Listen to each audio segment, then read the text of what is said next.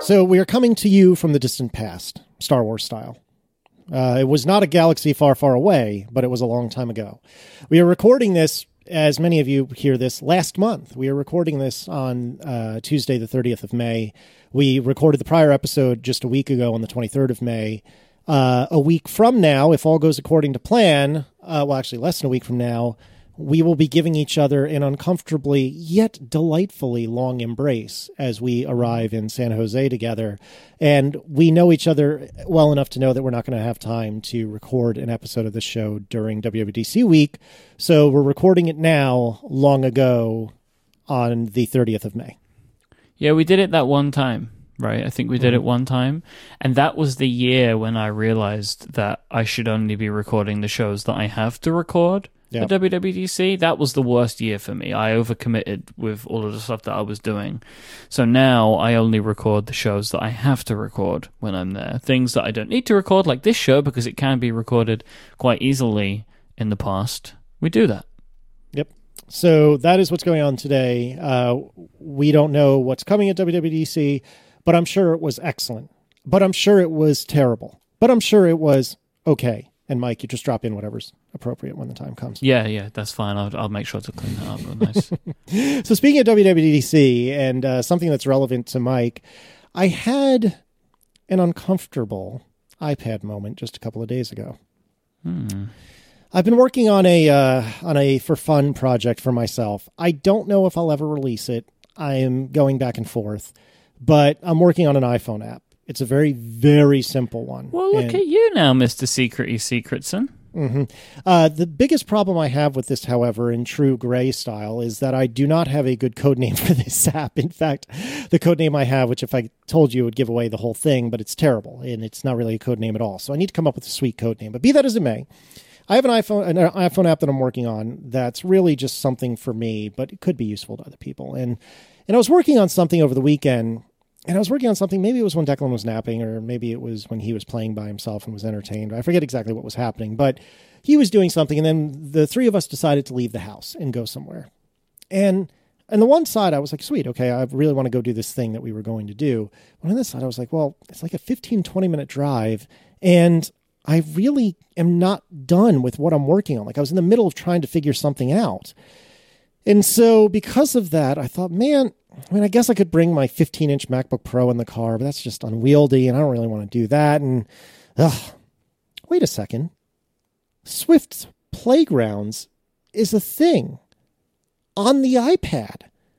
I could work on this on the iPad because what I was doing was just a thing with the user interface, and it was a sort of programming challenge that I was having that I didn't need the rest of the app to be there. It was just I was trying to mock up something in the UI. And it occurred to me, I can do this on the iPad. And so sure enough, I grabbed the iPad, sat in the passenger seat of the car while Aaron drove us to where we were going, and I worked on the problem. Mm-hmm. And on the one side, I was like, you know what? This is kind of freaking magical. This is wonderful. On the other side, it was terrible because I have an iPad mini, and that means there's not a lot of real estate and there's no keyboard. So there's good and bad to be had here. And truth be told, if I were to have a keyboard, that would mean I would need an iPad Pro. And if I'm going to go up to an iPad Pro, that's at least roughly 10 inches. And if I'm going to go for 10 inches, why not go for 12? Why not get a MacBook where it's sturdy, et cetera, et cetera? So there's some good to be had with this bad. However, after just a week or two ago, I spent my first appearance in the 512 Pixels newsletter discussing how I think the iPad is kind of not for me. I had this moment, in true karmic fashion, where I thought, this iPad's pretty cool. Turns out. May 24th, 2017. Mm-hmm. The setting. Slack. Inside Slack, direct message. Casey. 1733. I read your iPad article and I liked it. I can't argue with you because it's how you feel. But I would be willing to put money down on you buying a new iPad within 2 years, said Mike. Casey says, I would not take that bet because I suspect you're right. True story. Turns out, you didn't really get far at all. Oh, stop it! But just the idea of like, I've been listening to you over the last few weeks talking about like, cannot wait for that MacBook to be updated because I'm gonna be ditching this iPad sucker. Yep. Let me tell you, man. Right, this is the thing. You are using your iPad as if it's 2014. Right? Yeah. Okay. I am in 2015 with my iPad. Again, true story. This could be sweet or just so sour, depending on where we are by the time you're listening to this. But this is the thing, right? This is the thing that a lot of people I think fail to understand. Not everybody, because some people they'll just never get used to the iPad. But the split screen stuff, the keyboards, the iPad Pro, all of that stuff, it significantly changes things, and it does make them more productive. And the iPad Mini cannot really get a lot of that benefit, but the next level up, right? The regular sized iPad Pro, like that could be a real sweet spot for you. You just don't know it yet. Maybe. I still think, in the grand scheme of things, that it would have been better for me to have a full-bore Mac. But to your point, though, bringing a full-bore Mac, even the MacBook Adorable, which I want so desperately, is still physically considerably more than I had on my hands when I was using my iPad. Even if the iPad had a keyboard, even if it was a 10-inch iPad, it's still the MacBook Adorable as it is, would still be a lot more, and it wouldn't have been able to get online without tethering to my phone. So again, the iPad has an advantage there. I don't know. We'll see what happens. I'm very curious to see what happens this WWDC, because if I were to make any prediction in, I don't know, maybe like a draft or something, I would say that there will be some huge iPad advancements. And if not, I'm going to be simultaneously very sad, also a little bit amused, but very, very sad that there are no iPad advancements, because that's just bananas at this point. All I know is the iPad got more than the Mac did. That's what I'm sure of. I even feel sure saying that to the listener of the future. That's how confident I am. That if we didn't get anything, you got a heck of a lot less. That's probably true. But anyway, we should probably move on. Tell me about what you had happen over the last week or so. It's kind of funny that we just spent more time talking about Apple Newsy stuff than we ever do on this show. Knowing that it will be a significantly different world by the time that people listen to the show. That's kind of funny to me. Accidental. I had family over to my house for the first time. When I say family, I mean like the whole crew, like the whole family unit. It was interesting. We got in a lot of food. We got catering food in. You fancy. From it. Well, basically, it's just a nice supermarket chain called Marks and Spencer's. I've heard of this. You can order food from them that you can. So I went and picked it up, and then you just put it in the oven, right? So we got 5 or 6 different things, and you put them all in the oven for 10 minutes each, right? It's all pre-cooked, or you need to heat it, or it's all pre-prepared stuff. And we did that just because there were 10 of us. And it was just going to be easier for us to put on a sort of a buffet than to do everything else anything else when everyone was coming there expecting to be fed. And that was all we were going to do, really. It was a really nice day having everyone in my house, my parents and my uncle and my aunt and my cousins and my brothers and my brother's kids, right? It was it was an experience that made me feel like an adult, or I felt like a grown-up. Everyone was in my house. It was a kind of an interesting and weird feeling. I will say, though, again, this is something else that will be resolved in some way by the time this episode goes out. But families should never discuss politics. So we had this get together before the general election, and whilst we do not have in my family anybody with really extreme views, we have a vast array of differing views across a reasonable spectrum. There were no arguments, serious things, but there were lots of disagreements for a small period of time. I can't wait until the politics are done for a while. Don't hold your breath, but I agree. Yeah, but like, once the general election is all done and dusted, people will either be angry or sad, but they'll just have to get used to it because that's the way it is, right? It's like Brexit, everybody just got used to it, whether they liked it or didn't, because at a certain point, it's like, well, that's just what that is now. You got to get on with it. But before it happens, there is debate to be had. Yeah. So yeah, I think that family should never discuss politics. That's what I think. If I had a way to make that happen, I would make that happen. Fair enough. Yeah, I'm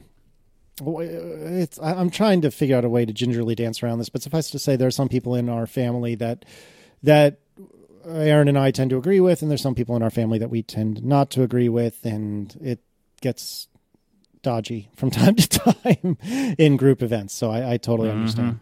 But all in all, it sounds like it was a good time, though. It was a really nice time. I had a great day. I think everybody did. And it was just a nice experience. It felt like a real achievement for me, to be honest, to be able to have everyone in my home, It made me feel like a successful adult. I can imagine. What was the occasion or impetus for this? Just for fun, or? There had just been, not everybody in the family had seen their flat yet, and it was just getting to the point where, we've been here for nearly 6 months, so figured why not just bite the bullet, have everybody over in one go, and get it done, get it over with, Mm-hmm. That's awesome. No, that's really good times. I'm looking forward to having that same event in a year, whenever it is that you're getting married. Because I assume that you're going to be having a tremendous soiree at your apartment because you'll have nothing else to be stressing about. On a happier note, tell us about something awesome. This week's episode is brought to you in part by our friends over at Linode. Linode lets you get set up in seconds with their fast and powerful hosting. Their tools are easy to understand, and they let you choose your resources and Linux distro, giving you the power and flexibility you need. Linode plans start at just $5 a month for a Linux server with 1 GB of RAM in the Linode cloud. Linode servers offer 9 data centers spread across the world, meaning you can serve your customers quickly. They have industry-leading performance with native SSD storage, access to a 40 gigabit network, and Intel E5 processors, which are the fastest processors in the cloud market. They have an API that allows you to easily automate tasks or develop custom applications in the cloud, super simple scaling, which will allow you to resize your servers in just a couple of clicks, and everything is manageable via the command line. All of Linode's pricing tiers feature hourly billing with a monthly cap on all plans and add-on services like backups and node balancers. Linode has fantastic pricing options available for you. You can get a server with 1 GB of RAM for just $5 a month and go all the way up to 60 GB of RAM for just $60 a month. As a listener of this show, if you sign up at linode.com/analog, that's linode.com/analog, you'll not only be supporting the show, but you'll also get $20 towards any Linode plan. And with a 7-day money-back guarantee, there's nothing to lose. So go to linode.com/analog to learn more, sign up, and take advantage of that $20 credit, or use the promo code analog2017 at checkout. Thank you so much to Linode for their continued support of this show and Relay FM. Let me tack something on the end of that. I recently was trying to diagnose an issue with the Showbot for ATP, and I couldn't figure out what it was. And I thought, maybe I should stop relying on Heroku, which does so many of these things for you, like the administrative stuff. Let me just see if I can figure out how to get a Linode installation up and running with Node and whatever I need in order to make the Showbot work. And even though I used to be fully capable of this years ago, I hadn't done this sort of thing in a long time, and I was pretty scared of it. Turns out, super easy. Linode's admin interface is really great, super easy to work with, and I was very pleasantly surprised that I was able to get something up and running, get an alternate Showbot up and running in something like 10 or 15 minutes. It was absurd how quick it was. So really, if you're like me and a big baby, go check it out. You might be surprised. I might incorporate that into the advertising copy in the future. Do what you got to do. Just play that clip. All right. We have some Relay Your Feels today. Finally, right? Finally. And we're going to start off today with Jim. And Jim has a question for you, Casey. Do you still listen through each episode of Analog? Jim recalls that you do not do this for ATP anymore. So is Jim correct about what he has believe to have heard? And if so, are you still involved in the editing process? Yeah, so for this show, almost every single show, what'll happen is we'll record it. I will listen to it sometime in the next couple of days. I will write down the timestamps of when I think Mike should be cut or I should be cut or there's a noise in the background from one of us that needs to be cut, etc. And I'll give those timestamps to Mike and he'll do the actual edit. So when I say oftentimes I'll say I'll do my edit. And really, it's not an edit at all. It's just me marking down a bunch of timestamps and then I leave it for Mike to do all the actual work. As Jim expects or had suspected, I do not do that for ATP anymore. I used to for a long time, do the exact same thing. And then I don't know what it was, but Marco and I just kind of became of one mind as to how to handle it. And it became quicker for Marco to just do it himself than worry about me doing it. And I think a large part of that is because Marco edits, now he edits 2 to 3 podcasts, but at the time he only had ATP, so it wasn't a big burden for him to listen through and kind of do it by hand. For you, it's a bit different because you're editing so many shows. And I like to think anyway that me giving you those timestamps and whatnot actually does help you out a bit. It wouldn't get the type of edit that it gets, this show. It gets a slightly different, like maybe just a touch more on the heavy-handed side than some of my other shows. So what I would do with this show is what I do with many other shows, where I will, as we're recording, write down the timestamps that I want to cut, but you'll pick up on more than I would pick up on because you hear absolutely everything, where I'm only hearing about 75%, because I've got other things that I'm concentrating on. So you will give a little bit more than me. And also, one of the other things is it's two people's differing opinions. Sure. So, like, I edit to my opinion about the way that something will be done, and you edit to yours. I mean, fundamentally, the final edit is my opinion, because I don't make all of the edits that you suggest, and or don't make them in the way that you suggest them sometimes. But you are doing a vast amount of the work by listening back than I need to do. So I can get this show edited in like 20 minutes, which is about as long as it would take if I was doing my style of edit. But if I was achieving the same output, right, like the idea of someone listening through the whole thing, that would take me like 90 minutes to 2 hours for every episode instead. So it's a vast time saving to produce the show at the quality level that we like. Go team. Adam wants to know, which podcast for the both of us is closest to our real-life personalities? And he gives an example for me. Like, is Mike somewhere between Bonanza and Analog, or on either of the pole? So I feel like all of my shows are a set of two things. They are exaggerated aspects of my personality, and also the sum or the result of the friendship that I have with that person and the relationship that I have with that person. So I would say that, like, everybody is made up of vast layers that create their personality, right? Their interests and just the way that they speak and the way that they act. People act differently around different people, right? Yep. And then the relationship aspect is another part. So, for example, if you think Bonanza is funny, great. I think it's funny. I can only be like that with Matt. Like, there's no one else that I can be that funny with. Like, it would be a real stretch to call Bonanza improv comedy, but it would be the closest thing as to what you could call it if you were going to put a label on it, because we don't prepare, we just show up and we work with each other and we get something at the end of it. It's kind of stupid, it's kind of silly. I don't know if I recommend that people go and listen to it, because I don't know if you'll like it, but you might, so it might be worth giving it a try. But it is effectively mine and Matt's attempt at improv comedy. Me and you couldn't do that. But I can't do it with anyone. Like, there's nobody else in the world that I will laugh like that with than him. And I think it's similar. Like, that we just have this thing where we just push the right buttons of each other. So for me, I think it's an aspect of the different parts of my personality layered on top of the relationship that I have with the person that brings them out. Yeah, and for the record, I think Bonanza is hilarious, and it is a very unique and special snowflake, but I love it.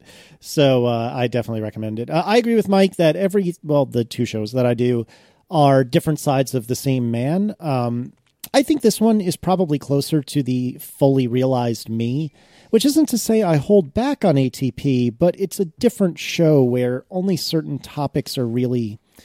I'm going to use the word appropriate, but I'm not in love with that phrasing. But you know what I'm saying. No, I agree with you. This show for me as well. It covers a lot.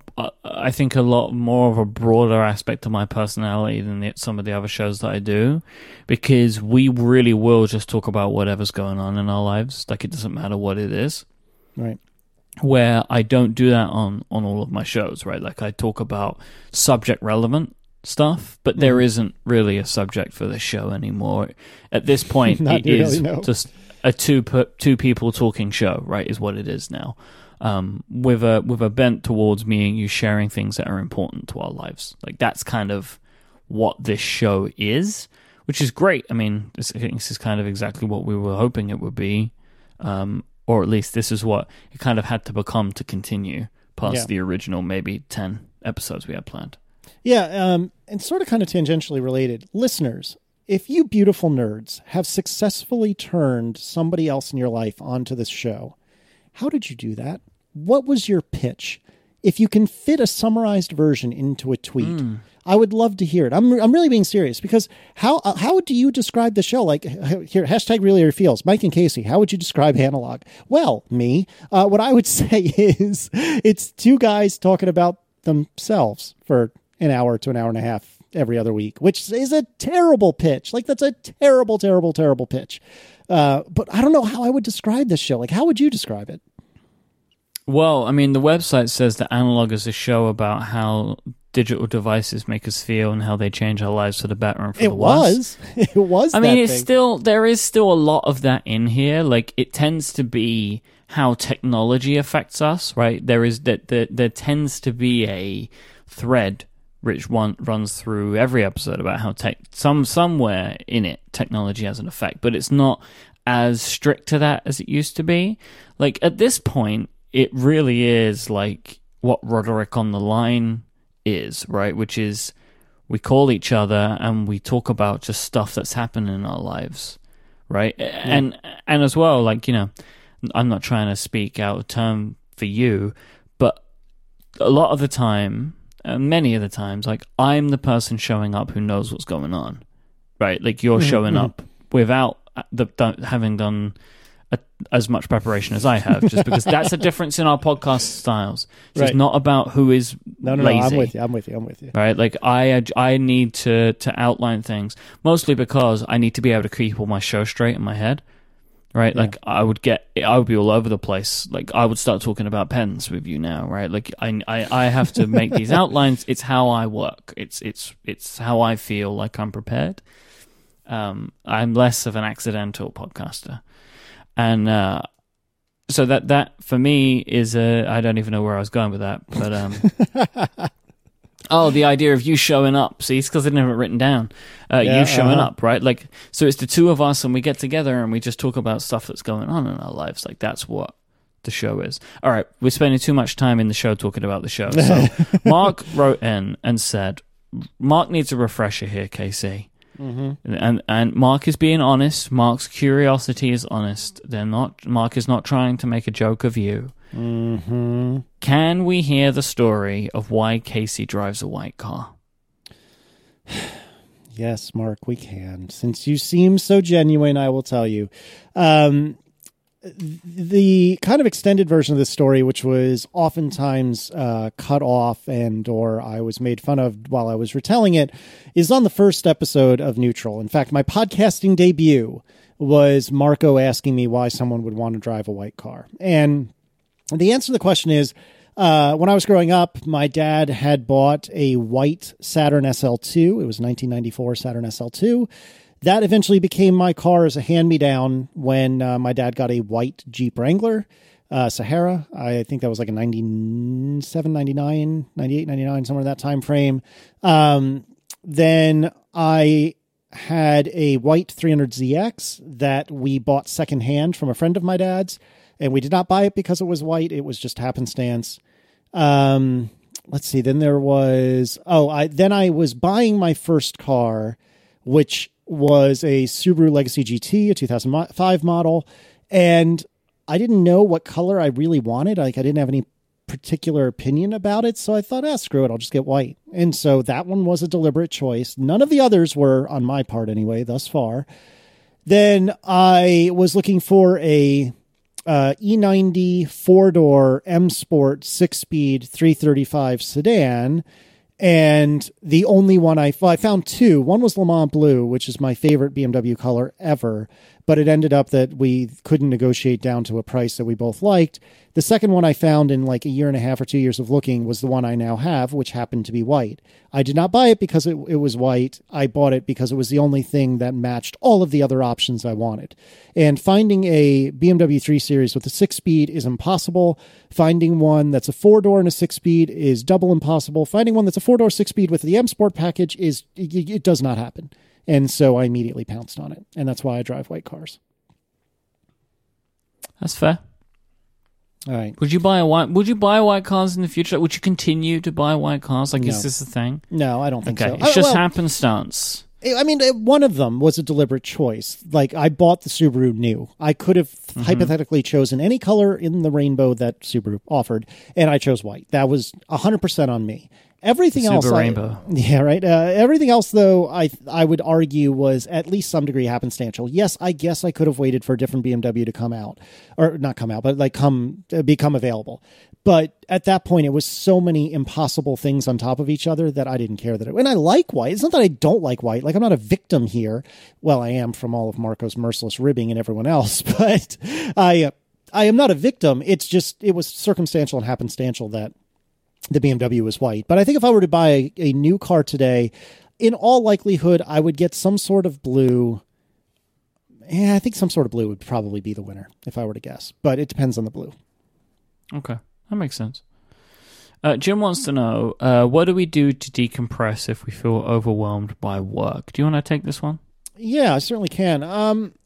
I don't often feel overwhelmed by work. Oh, look at you now. Well, I mean, it wasn't always that way, but I've come to a fairly good work-life balance, generally speaking, but nobody's perfect.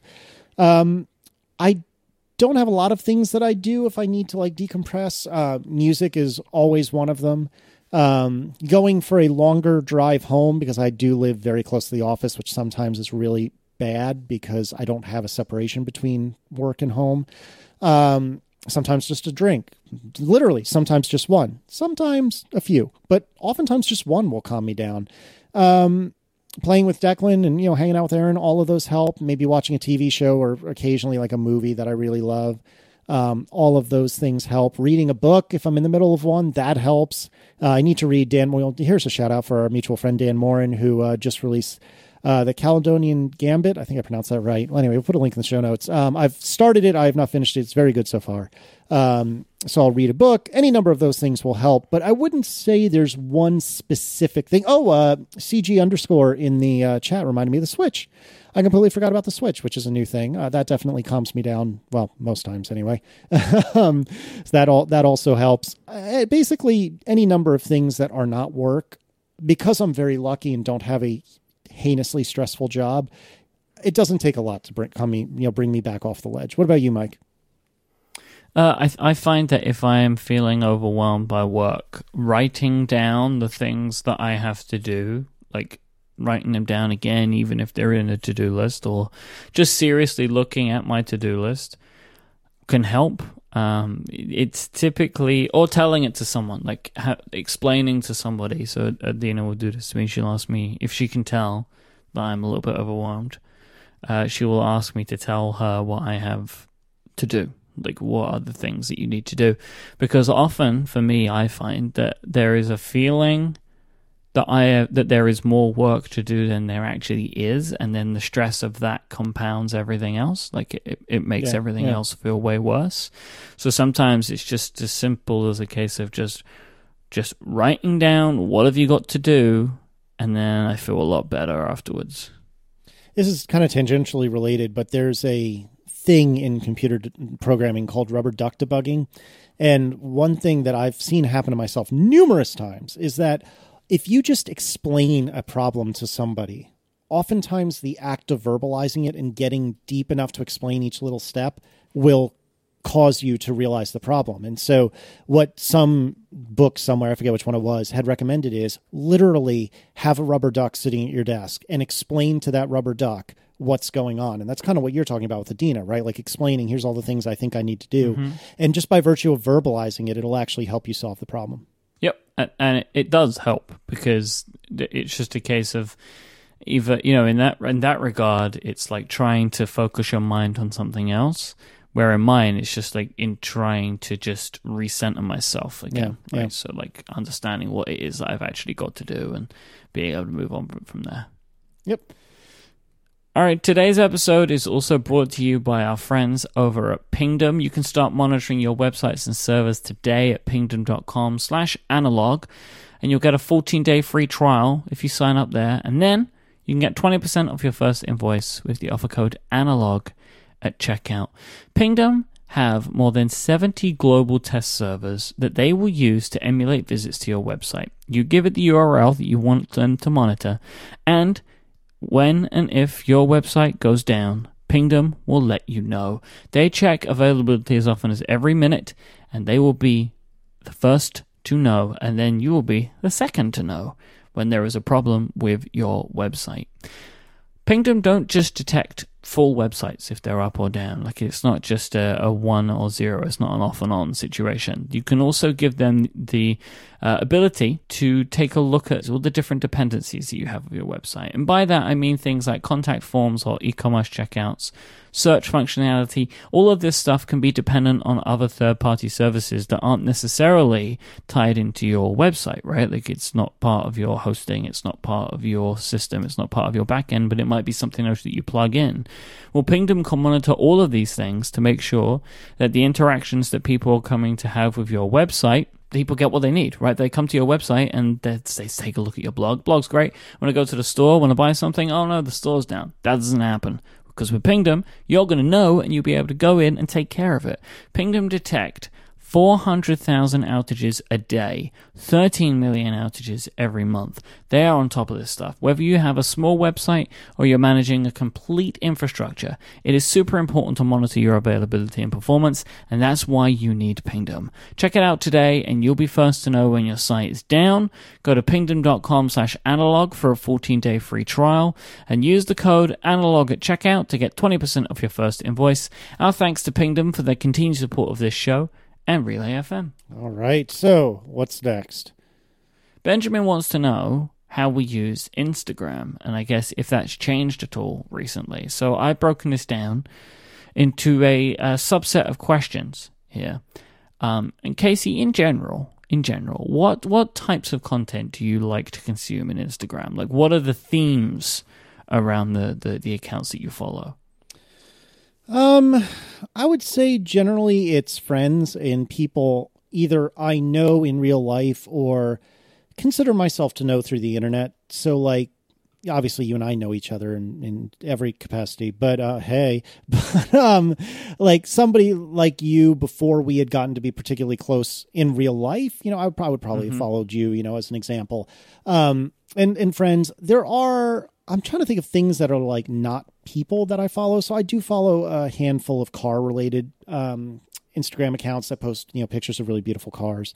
I'm trying to think of anything else. There's a handful of celebrities I follow, but not many. I have nothing against that. It's just generally speaking, I don't find what celebrities post tend to be that interesting to me. In the celebrities category, I also consider a couple of athletes as well. There are a couple of athletes that I follow, but not many. But yeah, generally speaking, it's just people that I think are either interesting or I know or I like or any combination of the above. So for me, it's mostly a blown up version in some areas of the types of accounts that I follow on Twitter. So I follow mostly friends and family. So close friends typically, or people who I really respect So it tends to be like, okay, so what I'm trying to say is, on Twitter, I follow way more acquaintances than I do on Instagram. So like there's this middle ground. So it's either people that I consider to be very close to me or people that I like really admire, like professionally. They tend to be like the two kind of realms of regular person that I follow. Then it's like pen stuff and wrestling stuff. But I follow proportionally way more of those two on Instagram than I do on Twitter compared to regular people. Because they're quite visual mediums. Yeah, that's interesting because, so I follow 180 accounts on Instagram, and I follow, I think, just shy of 300 on Twitter. And I find I'm kind of the opposite in that I am way more likely to just throw somebody a follow on Instagram than I am on Twitter, because I feel like Twitter, I still try to be a completionist, but I don't always succeed. And I feel like I'm at capacity for my own brain and for volume that I receive during the day on Twitter. Whereas on Instagram, I feel like I can't get enough of it. And especially anyone who gives even a half a consideration to the sorts of things they post, I want to see more of that. And so I am way more likely to throw an acquaintance a follow on Instagram than I am on Twitter, which I'm not saying I'm right or wrong. It's just funny that I feel like I'm the opposite of you in that regard. I'm not a completionist anymore. I mostly am, but like I don't care about it. Like if I open Twitter and I have like 600 tweets, I'll jump to 250. Oh, yeah, I'll jump all the way to the top and then scroll back maybe 25 or 30 and then call it a day. Yeah, but I do follow way more people than you do, right? Also so true. This is a frequent occurrence for me as opposed to an infrequent occurrence. I follow 559 on Twitter. And I follow 254 on Instagram. So I think that there's just some different ratios for me. It's the same things, but in different mixtures. What do you post? What would you consider you post on Instagram, and how would that differ to something like Twitter? Well, the immediate answer to your question is I consider what I'm posting way more when I post to Instagram than when I post to Twitter. Yes, definitely. Twitter to me, it isn't literally stream of consciousness, but I will give a half-second thought to the sorts of things I post on Twitter, whereas I will strongly consider the merits of anything I post on Instagram. Because to me, it's not necessarily, although this is part of it, it's not necessarily like putting my best foot forward on Instagram, but it's more about I feel like the bar is way higher. Does that make sense? Oh, it makes complete sense because I'm the same way, right? Like for Instagram, I post things that I think are funny, but are pretty funny or really interesting, right? Like way more like that bar is like way higher than Twitter. I also try to post things to illustrate experiences that I'm having. Yeah, same here. I think that is a good thing for me when I look back on my Instagram, and also I think for the people that follow me on Instagram, like I think there is an element of this is a very millennial mindset, I think, but like to try and show the experiences that you have and how that is like a big thing for my generation. I saw this recently. I can't remember what it was, but like where people of our generation, where their money goes, and it seems to be way more on experiences. And like you see a lot of restaurants and stuff catering to this. Like me and Adina were talking about this when we were in a place in London called the Soft Serve Society, which is an ice cream place, right? And this ice cream place, I took a picture of it on Instagram, as everybody does. So I picked this one sundae, and the sundae had, like it said, like, oh, vanilla ice cream and strawberry ice cream and popping candy and candy floss, like cotton candy, right? And I'm thinking to myself, like, there's going to be a small amount of candy floss included. But what they did was they took an entire serving of cotton candy floss, and just put it on the top of the ice cream. Oh my. Right? Because it makes it Instagrammable. Yeah. And then I take a picture of it and I share it and I say where I got it, and then people want to go and get it. There are like there are multiple chains of ice cream places in London that have popped up that offer cotton candy as a topping. And I believe it is because people take pictures of them and share them on social media. And that's a really great way to help build your business. That's interesting. I would buy that. But to come back around, like, what do I post? Lately, it's been mostly, if not exclusively, Declan. But my bio on Instagram, which I think is accurate, is cars, toddlers, football, and occasionally booze, which is pretty much all that I post. So that's basically it. Do you personally contribute to Instagram stories? I do. This is actually kind of an extension of what you were saying, which, by the way, I wholeheartedly agree with, that it's about showing experiences. And I don't know, I really can say with an honest heart, and I really, really mean this, that I don't view it as look at me and my cool life when I post something on Instagram.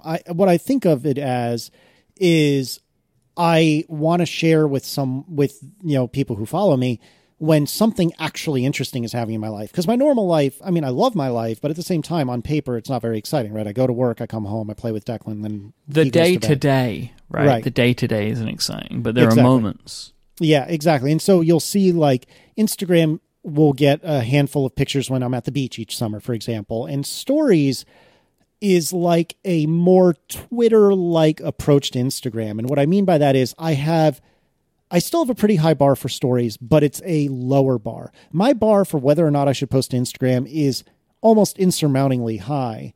Insurmountably high? You know what I mean? Which is why over like 4 or 5 or 6 or 7 years, however long it's been, I only have 557 posts, which sounds like a lot, but it's actually not that much if you ask me. Although I think you have fewer than I. But Instagram stories, I'll throw something on there just if I think it's funny or interesting or humorous or whatever. It's not as important to me, but I also am cognizant that I don't want to do story overload. As an example, when I started running, partially to encourage myself, I had posted to Instagram stories each time I went running with something never so slightly different, but mostly the same. And after about a week of that, it occurred to me, I really got to cut this out. And coincidentally, Erin asked me that same day as I decided that, you're going to keep doing that every day? What's the story there? Which was her very gentle way of saying, you got to cut that crap out. What do you do about stories? I vlog. Touche, right? Sir. Touche. Because this is my thing. I always think to myself, like, I would really like to use Instagram stories more because I think it's a really fun medium. And then I'm like, why don't I use it more? And then I realized it's because all of the things that I would put in an Instagram story, they go into my vlogs. Mm-hmm. Right? I would take these Instagram stories when I'm out doing something exciting. And typically when I'm out doing something exciting, I'm shooting it for the vlog. And so, yeah, I find that to be a kind of a funny thing that I've just realized about myself. That is interesting. Do you consume stories? Oh, yeah. Oh, absolutely. I'm a completionist. I actually consume Instagram stories more than Instagram photos now. Really? Huh. Because I open the app and stories are just right at the top. So I flick through them and then I just kind of scroll through some posts and I never really feel I don't spend as much time consuming the regular Instagram photos as I used to, and I never really I'm not bitter about it, I'm not angry about it anymore, but I never really liked that change for the timeline change. It disrupted my use of Instagram and I never kind of really went back as much, but I do still look, and there will be like a few friends that like I will basically, here's like a little trick for me. If there's people whose images I want to see, right? If you just go, I mean, I will say that the algorithm does a good job of showing me the people, right? It knows who I interact with the most. But like if I just want to go and see like a specific set of people, you go to the search tab and you press in the search box, and it like the suggested people that it puts up at the top, like the top 5 or whatever, mm-hmm. They're the people that you're interacting with the most. Oh, is that right? Is that a fact or is that just a theory? Yeah. Well, that's my theory, and I'm pretty sure it's true because they are the people whose photos I tend to like the most. The suggested ones? Yeah. No way. I don't think so. Maybe you don't know that, though. Yeah, I guess so. I don't know. Maybe you're right, but I don't think so. I feel like it has a better idea about you than you do. That's probably true. But yeah, I like it. I like it. I like Instagram stories a lot. I think it was a good addition, and I like playing around with the features, but I never really contribute to it. But I do like watching people's. Yeah, I like it a lot. If I were to wager a guess, I would put money down, and at this point it'll have already happened, but I will wager a guess that I will be heavily using Instagram stories while I'm at San Jose this year. That's my guess. Yeah, I'm going to be vlogging. Yeah, but that's so old by the time you release it, man. I want it now. I want it now. I want it right now. That's from Willy Wonka, right? I think so. It may be. Speaking of Willy Wonka, Mike, what's the most recent movie you've watched in the theater? Gannon would like to know. Guardians of the Galaxy 2. Ditto. What'd you think of it? I really liked it. It wasn't as good as the first one, but I've heard a lot of people say, like, it was a bad movie, and I could not disagree more with it. I loved it. It made me laugh, and it made me cry. I thought it was a fantastic film. I really, really enjoyed it. It was, again, look, it wasn't as good as the original, and that's partly in the fact that nobody expected the original to be as good as it actually ended up being. But, like, this is, in my opinion, like a superhero movie that has way more heart and soul than most of them do, still. And I think they did a good job. They did what I would have expected the sequel to be, which was that it was a good sequel. It wasn't as good as the original, but it was still really good. And as CG in the chat says, the music selection was fantastic, which I agree with. I cannot stop listening to Fleetwood Mac Rumors, which is one of my favorite albums of all time. It's a good album. But they use the song The Chain in that movie twice, and they use it to great effect both times. Oh, yes. And that kind of... Adina hadn't really spent much time listening to that album. Like, I just had that song in my head a lot, so I was playing the album a bit more, and then she got into it, so now we're playing it. And I actually have my dad's record. Oh, that's awesome. I have awesome. my dad's LP. We found it in the garage before we moved, and we've been playing it a lot from the record player. Yeah, that's really awesome. And it's a great album. They're a live album. I forget what it was called. It was only maybe 10 or 15 years ago now, but that's also really good. And they play The Chain in that album. You should check that one out. God, what a great song The Chain is. Oh, yeah. Look, I'll just say about Rumors, right, that I do believe it's one of the greatest albums ever made, but like I think you would struggle to find an album that has two of the greatest songs ever written back to back, like Don't Stop and Go Your Own Way. They are back to back on that album. Like, it's crazy. It's crazy. It's so good. The Dance is the name of the Fleetwood Mac album I'm thinking of, which is a live album. 1997. Holy smokes. That's intense. Anyway, it's a great album. You should check that one out too. It's longer than 10 years, Casey, I'm afraid. Yeah, I know. That's the thing. I agree with everything you said about Guardians. No spoilers. I also cried a little bit during that movie, which is not, it's not entirely uncommon for me to cry during a movie, but for me to cry during a superhero movie, that was a little peculiar. And that one punched me in the feels in a time when I was not expecting to get punched in the feels, which isn't bad. I was just surprised. So, yeah, I agree with you. Not bad by any means. It was good. I wouldn't necessarily say I loved it, but I liked it for sure. Not as good as the first, but definitely good. Definitely worth watching. Do not regret paying $807 to see it in the theater. It's expensive theater you go to. I tell you what. Kevin asks, as you two do not seem to have any at the moment, what are your feelings on pets? Mike, would you like to start? I like animals, but I'm not a big pet guy. Just because pets are unpredictable, right? Like what type of pet you're going to get, right? Like there are dogs that I know that I really like. You know, like I have some friends who have dogs and I really like those dogs. I have friends that have dogs and I really don't like those dogs, right? And it feels like that everybody loves their dog, but I don't like everybody's dog. Yeah. And I don't feel like it's necessarily a breed thing. I feel like it's just like a temperament of that animal and the way it's been trained. And it's just not a big thing for me. Like I'm just not a big dog person. I am allergic to cats.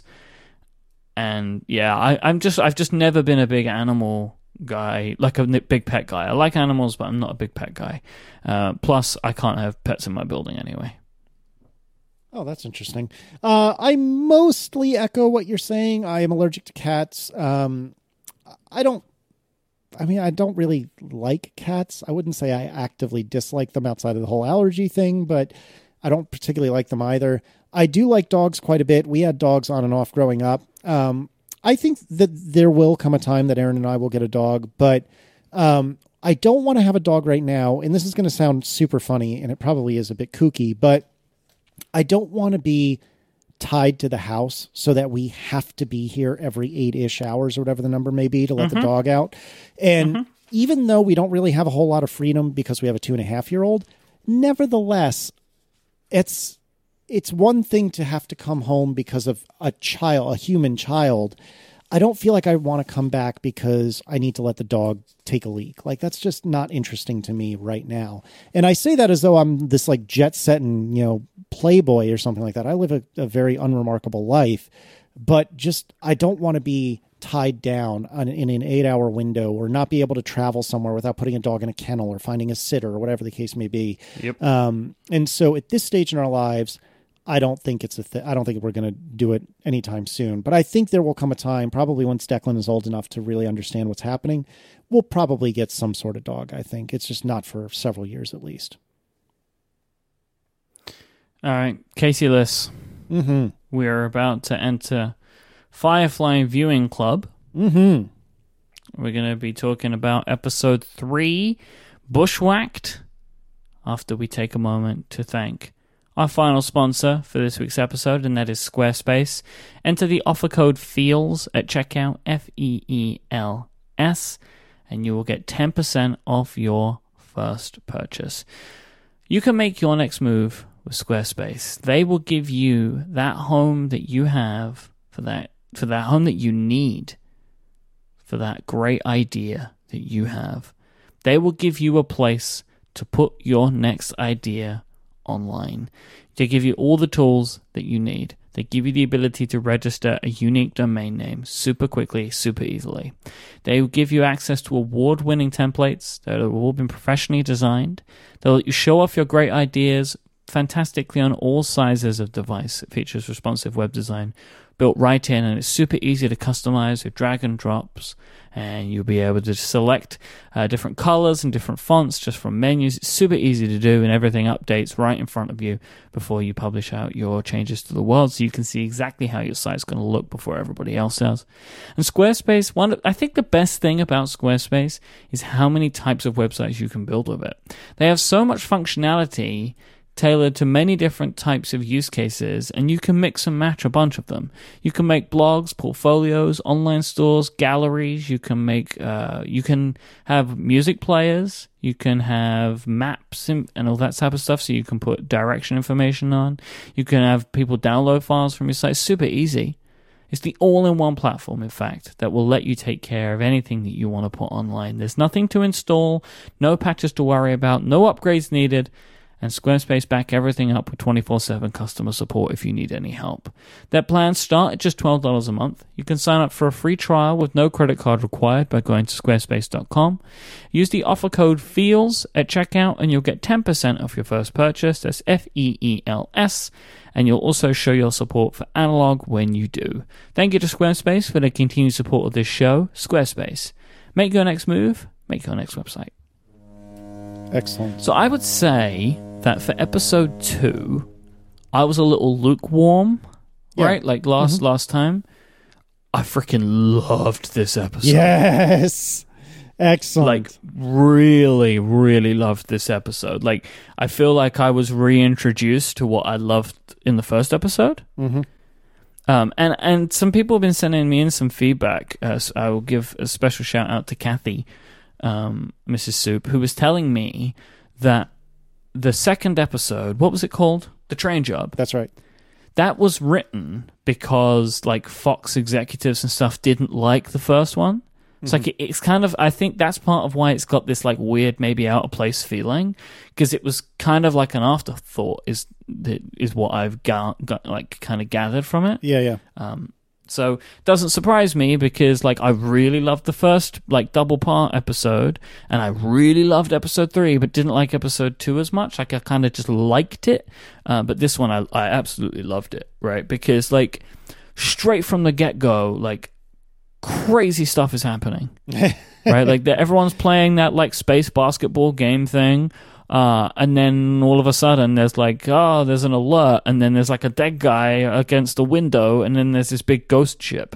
And it's like, all right, we're back in then, are we? Yep. This one really, it got super creepy super quick, and it got like straight into the action, which I really liked. There wasn't a lot of like preamble as there was in the second episode, right? Like I feel like the first episode had this, you were straight in with the action, you're straight in with the action here as well. And I feel like that they told way more in this episode than just 45 minutes of story. Like I feel like that there was just like so much going on. Like the scenes and the setup, it was so good. Like the super creepy ship, right? Where like everything is like kind of untouched and it's just all these people are gone. But like there's no like hint of any harm, and just like it looks as if like everybody just got up like halfway through the day and just left the spaceship. Right? It's awesome. Yep. I enjoyed the running theme of the episode with Simon. Like it has a really great payoff at the end. Like how he's first really super like freaked out by Mal and Zoe leaving the ship, right? Putting on the spacesuits and leaving the ship. He's kind of like, oh, like that's all it is between you and space. Like he wasn't very comfortable with that. Yep. To the point when Jane tricks him, right? To come on board the alien ship with them, right? And then he puts the suit on wrong, right? So if he actually would have gone out into space, it would have killed him. To right at the end, when the way that they escape the agents is by putting the suit, like him that's true. River. Oh yeah, I never put that together. Yeah. And they're hanging on the outside of the ship, right? Like that's the payoff to that story, which I really like that as like the thread that run through the episode with his character. I feel like that again they've gone back to telling more of River's story now as well, which we hadn't really seen too much of yet. There's some telekinesis going on here with her.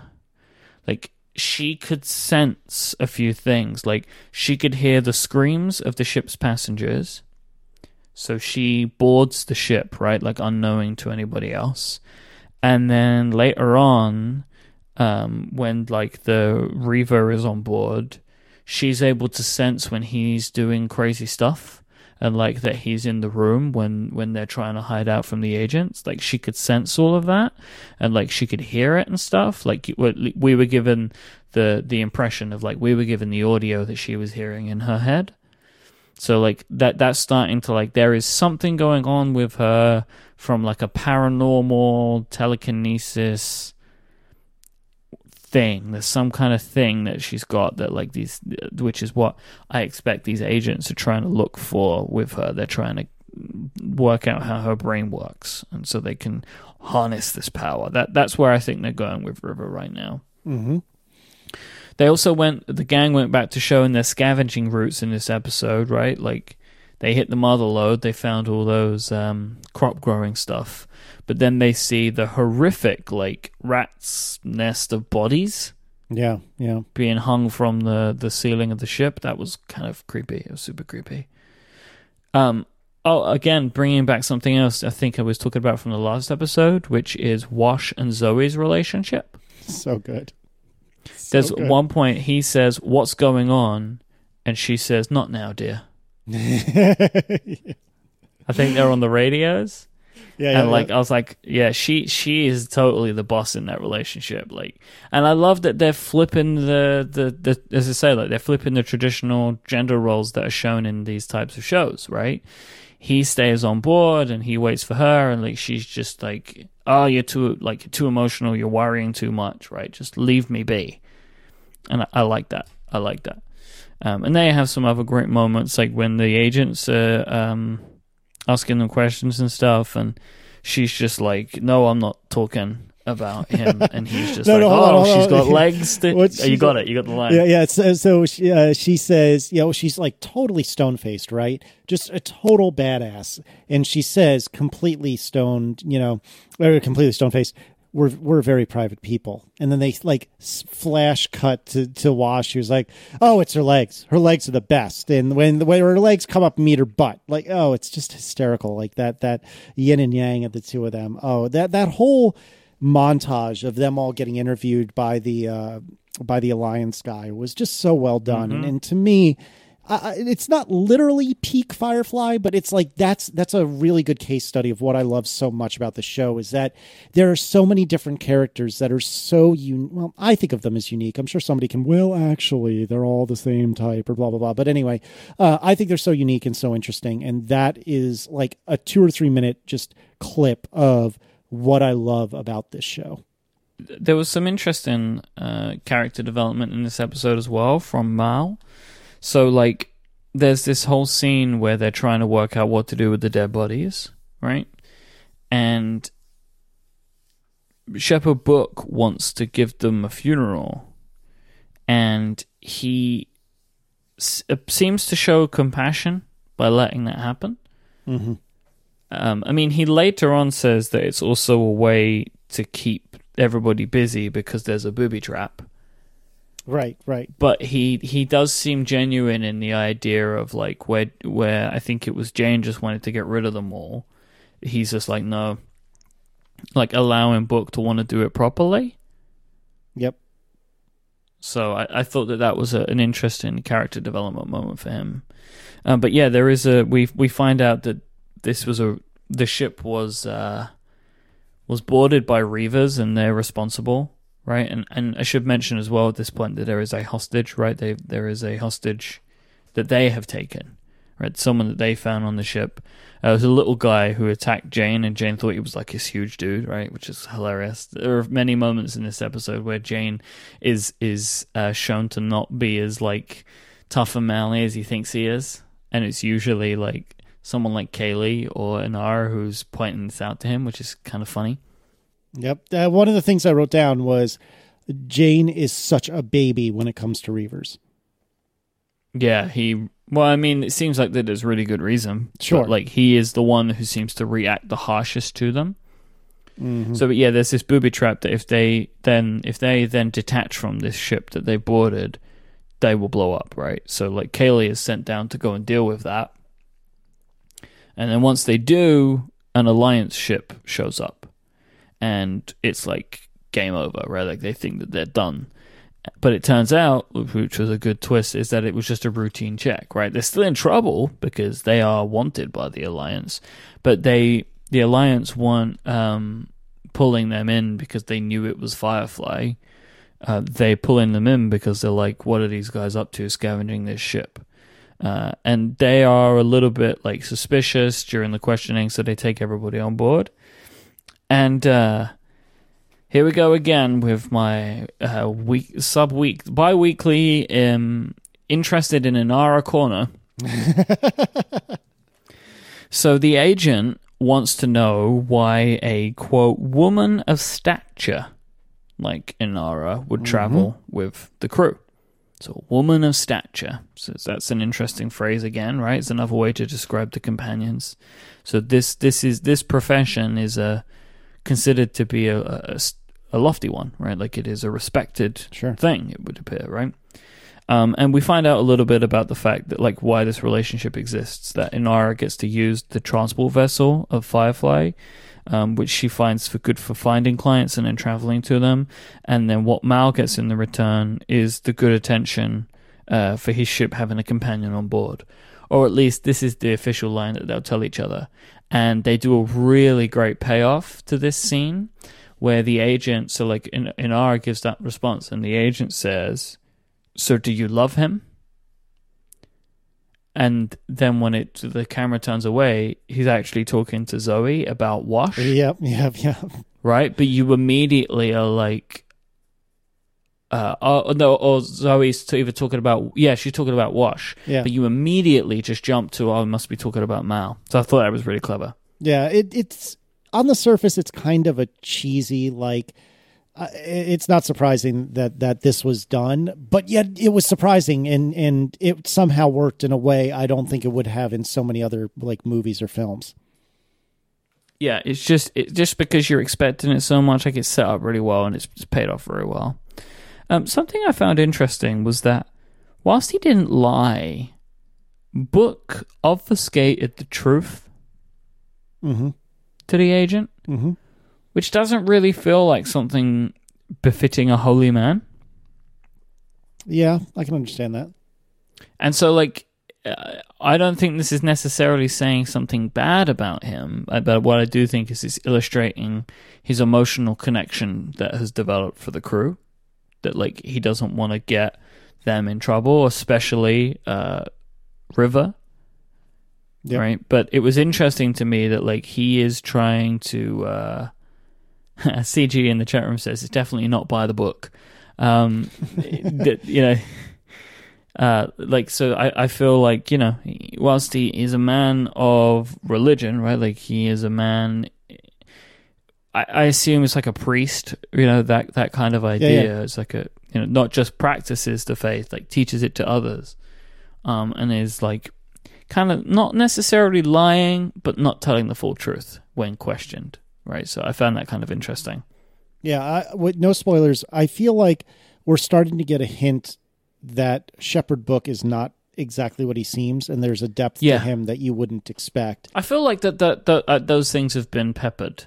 You know, like the way that he has treated and seemed to change treatment to Inara. Like that, there is a lot to this guy that we haven't seen yet. Yeah. But this was definitely one thing.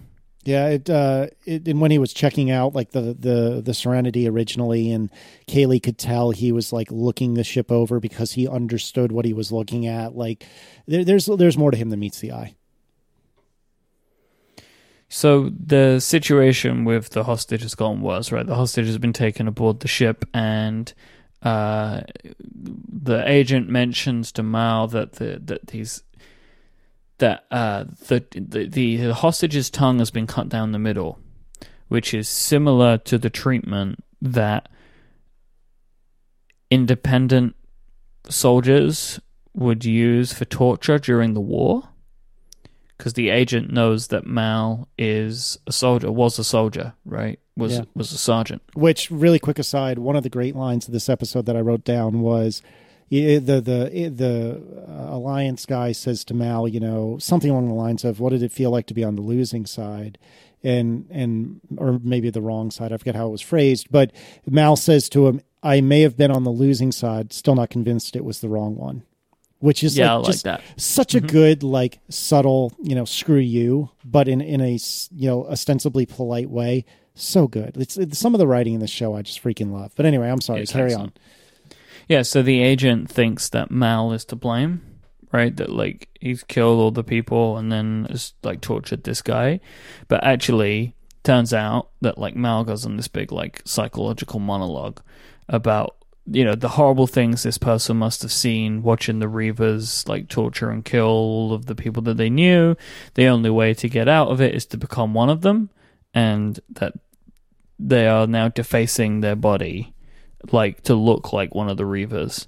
And then it cuts to the Reaver dude is starting to kill doctors, right? And it's, like, red alert, to the point that, like, they end up with the agent and with Mal working together to find the Reaver.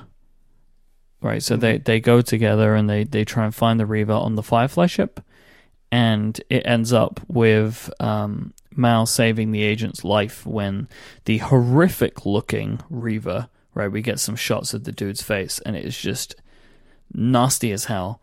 It tries to attack the agent, and Mal saves him, and so the agent lets them go after taking back all of the cargo, and that's kind of where the episode ends. And I really liked it, right? So obviously in there as well is something I mentioned earlier, is River sensing the Reaver's presence. I thought this was a really great episode because it continued to advance the characters in ways that is interesting to me. Like all of the things that I'm finding interesting about the characters, we're seeing more of it, right? And so some of these themes are like, what's going on with River? What is Inara and Mal's relationship? What is a companion? And how does that work in this society? So learning more about Inara. And also...